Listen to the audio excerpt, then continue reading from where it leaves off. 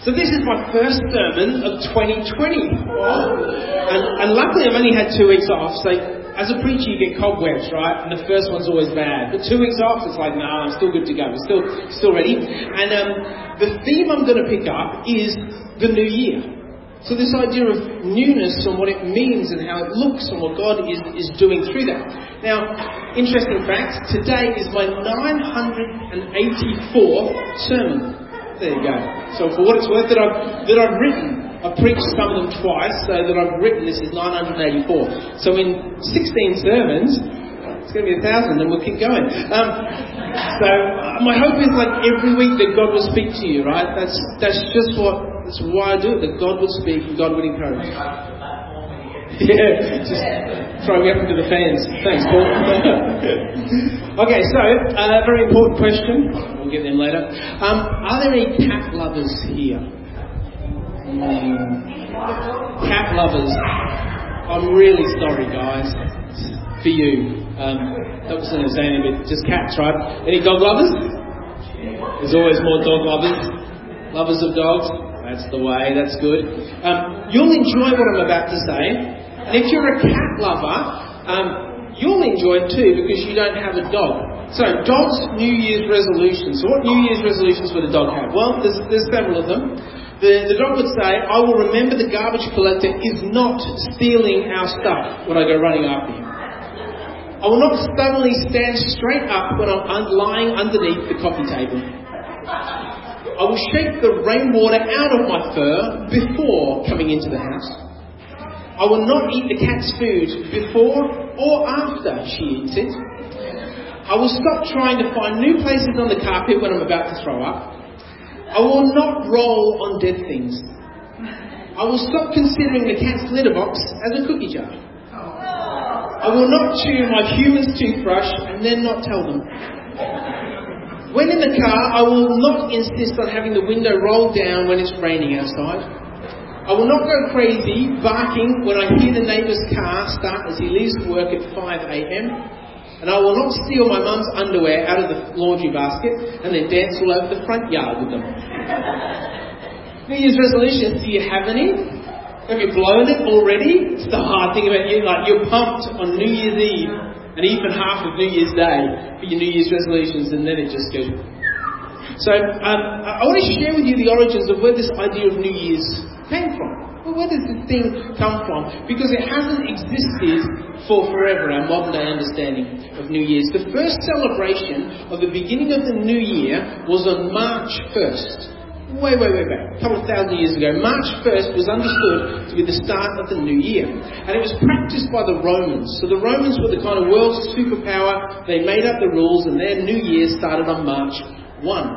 Then Julius Caesar instituted New Year's Day on January 1 to worship, or as a sign of worshipping and paying honour to Janus, the two-faced god who would look forward and look back.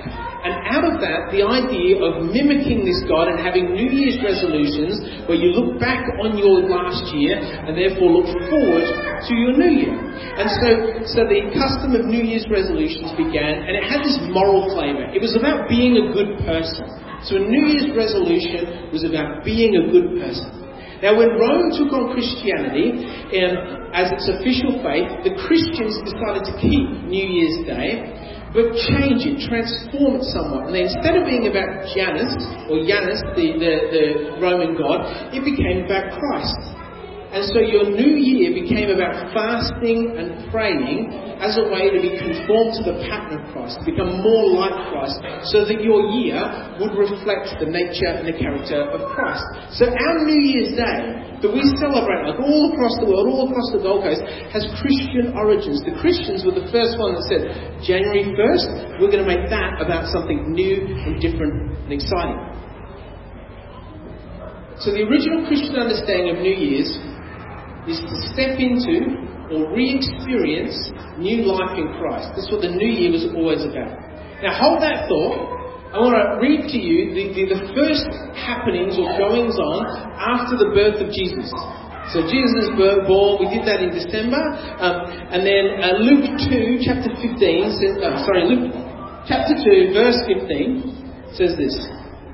when the angels had left them and gone into heaven, the shepherds said to one another, "Let's go to Bethlehem and see this thing that has happened, which the Lord has told us about." So God shows up in all His glory and splendour, and people's response after hearing what was happening was to go and see. The angel didn't say, "Go and see, go and meet, go and find Jesus." So the child had been born and they went, "Oh, we've got to go and see what God is doing." And so they rushed, they hurry off, and they found Mary and Joseph and the baby who was lying in a manger.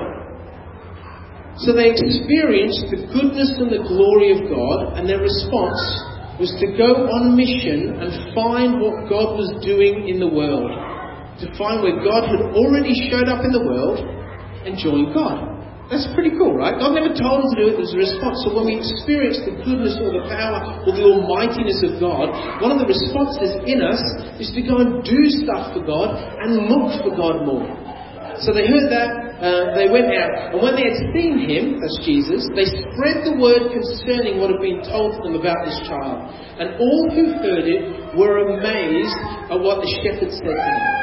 So God spoke, they went, and after discovering, they told everyone. But Mary, she treasured up all these things in her heart. So Mary's sitting there. Oh, I've got some competition today. All right. So Mary's hearing all these things, and her heart is gripped. It's like God has taken hold of her heart. She's like, "Oh, this is so incredible what I'm in the midst of and part of."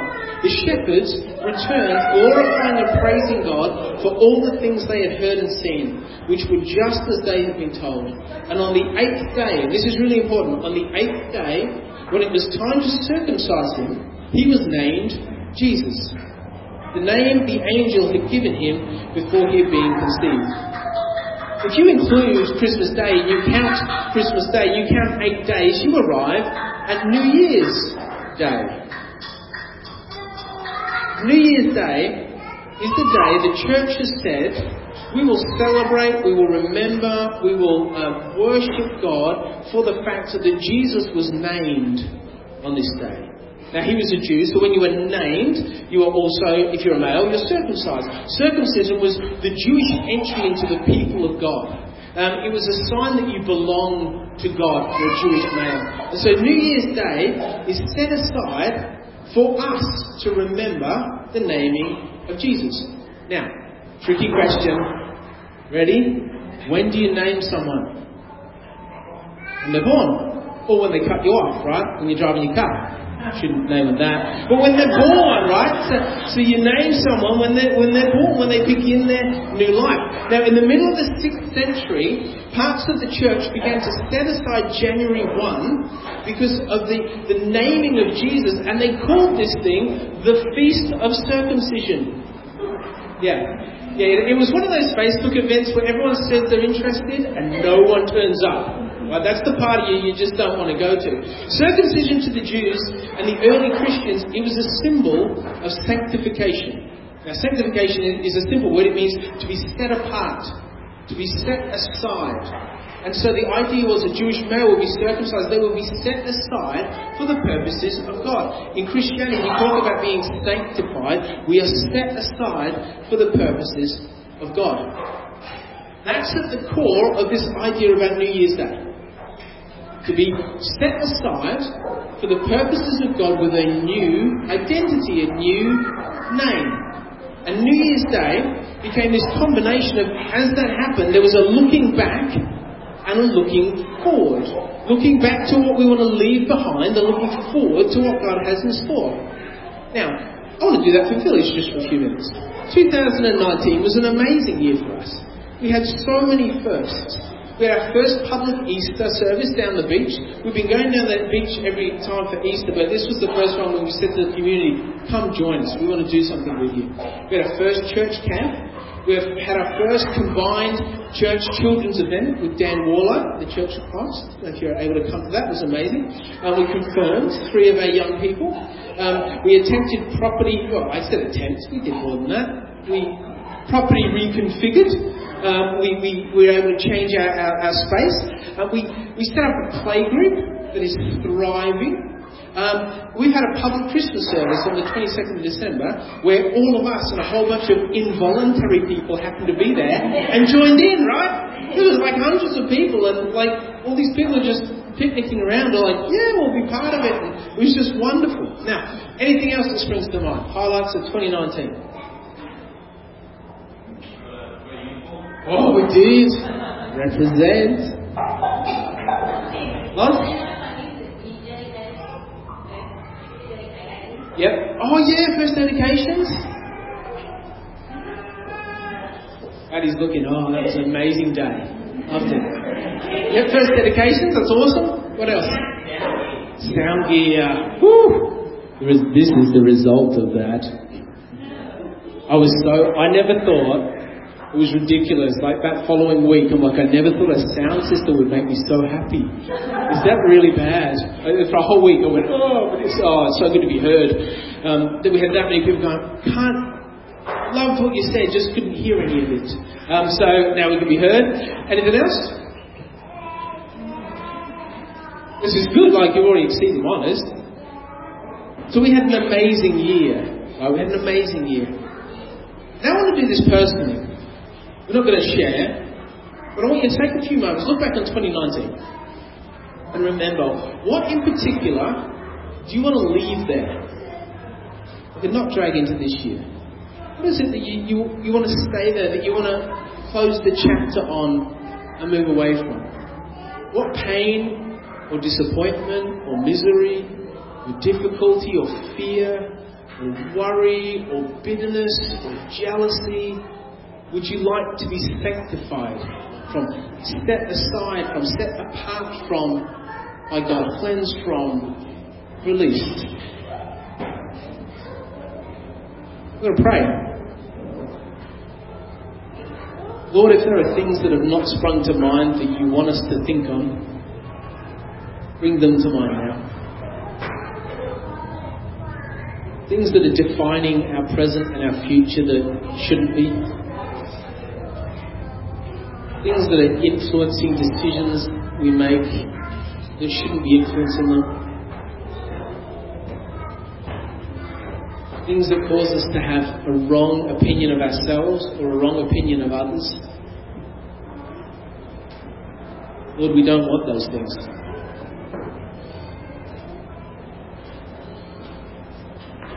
So Lord, now I ask by the power of your Spirit that you would sanctify us. You would set us aside from that.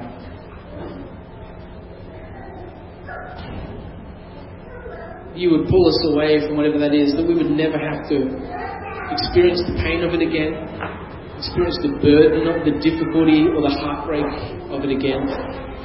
We'd never have to experience the anger or the dread or the anxiety of it again, Lord. Sanctify us. Set us apart from it by the power of your Spirit, we pray, Lord. May we live in this new life that you give us. Teach us of that new life. Remind us of that new life. Speak to us of that new life. We might be free as you have called and made us to be. We pray these things in your name. Amen. It's the new year. We have just left all that rubbish behind with God. There is to be no picking it up. There is to be no going back and playing with it. There is to be no dabbling with it. I've just got to check something about it. It's gone. You are set aside from it. God has set you aside. Just leave it where it belongs with God. He has called us into something new. Now, I mentioned before that the 1st of January is the church's celebration of Jesus' naming. On the 8th day, when it was time to circumcise him, he was named Jesus. The name the angel had given him before he had been conceived. It's important you think of, we read the story and go, of course his name's Jesus. You don't kind of need to kind of mock me by reminding. It's so important that he is named. So important, as we'll find out in a sec. I love the significance of names in the Bible. Have you ever thought about it? Names in the Bible? Adam's name means man, because he was the first man. Eve's name means life-giving, because she bore the first life. Abraham's name means father of many because he was father of many. He was the founding father of all of Israel. The Jewish nation that we now know goes all the way back to Abraham. Isaac means laughter because when his mum of 90 years old was said, "Oh, you're going to have a baby," she laughed, right? And women, I'd imagine that would be the case, right? If God said that you would laugh. That is absolutely ridiculous. And then it happens. Moses means I drew him from the water because he was drawn from... Woo! Yeah! Joshua means God saves because that's what God did through the life of Joshua. Peter means rock because Peter loved rock music. A name in those days is far more than just a name. A person's name was their identity. It was who they were defined as. Names these days are given more to capture our imagination than anything else.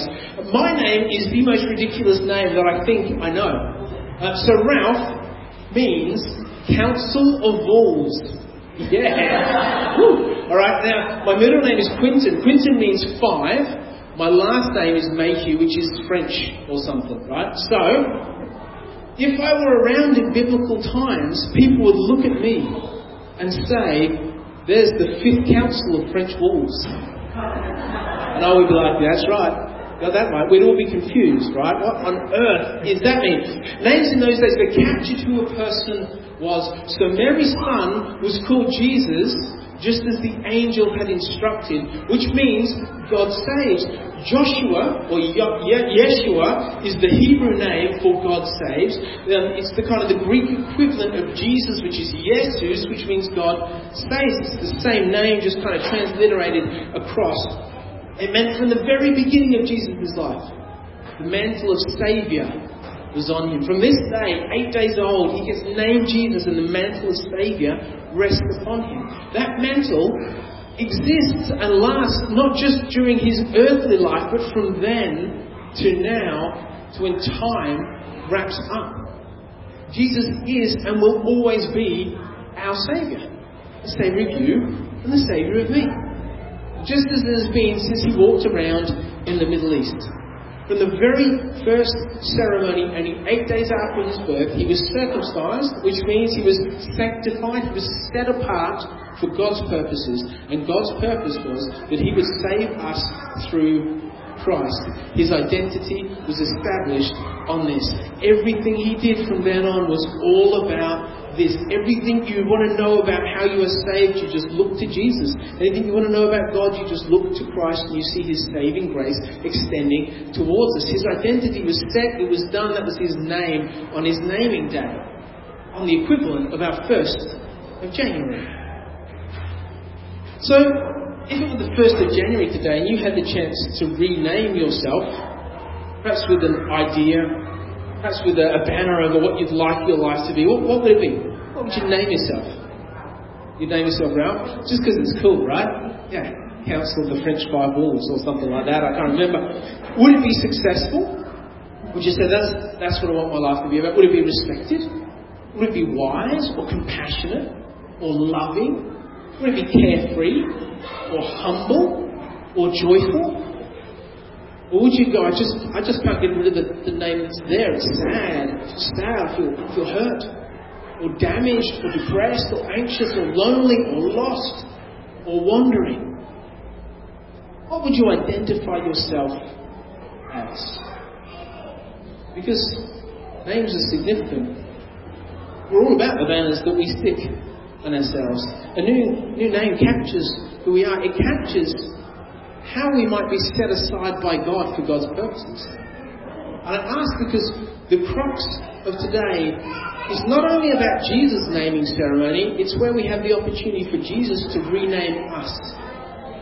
To change the name or the banners or the signs that we've been living against that have been plastered all over our lives, to replace those things. The day God sets aside to sanctify us. A time when you step away from what you have been and you move in to who God is calling you to be. There's a middle-aged lady who had a heart attack. She was rushed to hospital, and in hospital she has a near-death experience. In that near-death experience she meets God and says to God, "Is it my time?" And God says, no, it's not your time. You have another 43 years, 2 months, and 8 days to live. Thank goodness for that. She probably said, thank God for that. This isn't a true story. That is terrible theology. So, upon recovery, whilst in the hospital, the woman thinks, I've got 43 years, we need to make the most of this. So while she's there, she gets a tummy tuck. She gets a liposuction, she gets a nose job, some face work done, some Botox, and she feels like, wow, feels amazing, gets her hair done, she's feeling terrific. And so by the time it comes to leave the hospital, she's walking across the road, she gets run over, hit and killed by an ambulance. Cannot believe it. Faces God again. It says, God, are you kidding me? You said that 43 years. God says, I didn't even recognize you. Roadworthy, right? There was a time when I wasn't a dad and I didn't have permission to say that joke. But there you go. I think we let our identity be shaped by everything else other than what God says about us too easily and too often. So much so that we end up fearing that God's not going to recognize us, that God doesn't want to be around us or welcome us in because of all these other stuff that we've got on our lives.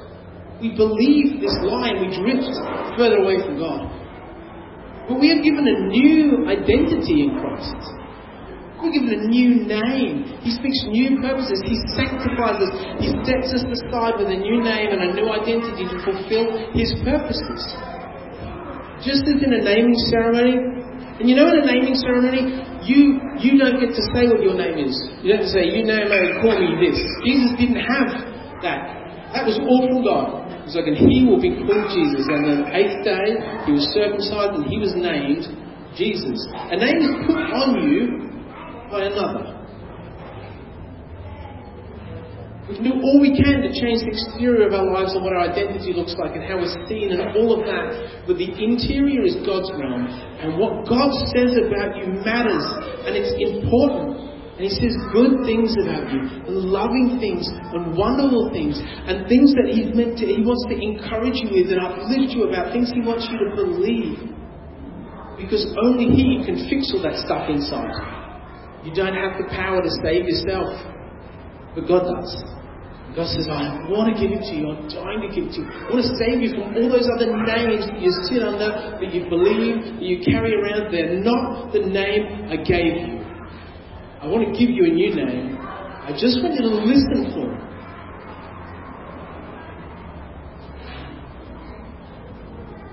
Your identity, who you truly are, God knows, and He wants to speak it to you time and time and time and time and time and time again. Because He knows we're rubbish at remembering and holding on to these things. So He wants us to be willing to listen. To be willing to say, I'm going to believe what name it is that you put on me rather than all those other names.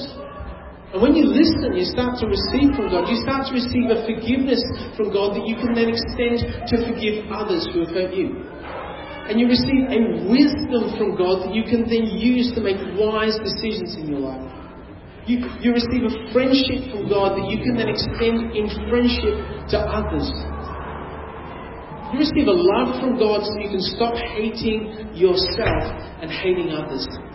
You receive a healing from God from that lingering grudge that you've held against someone.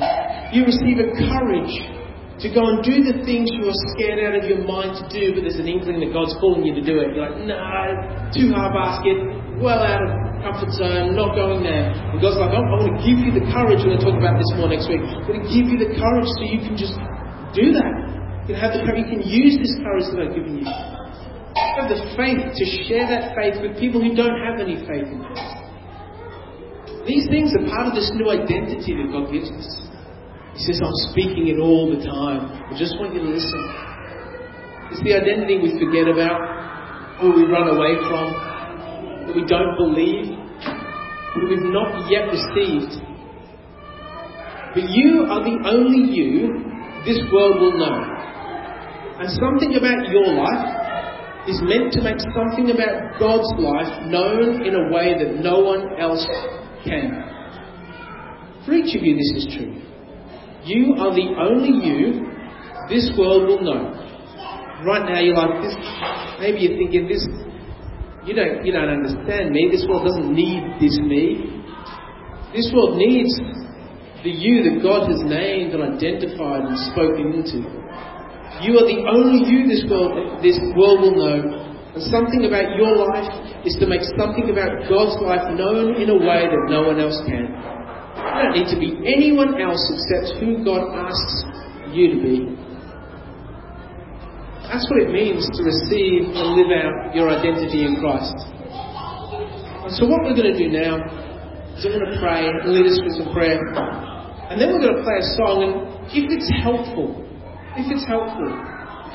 up here and strewn across the front of the church.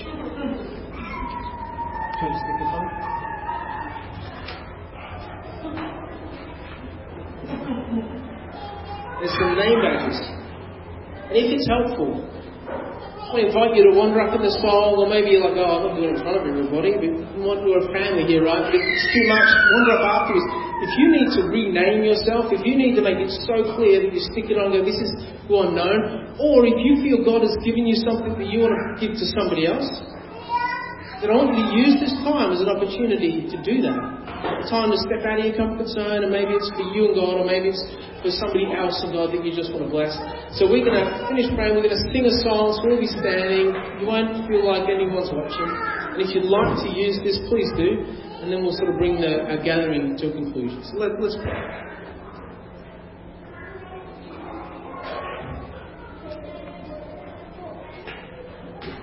Lord,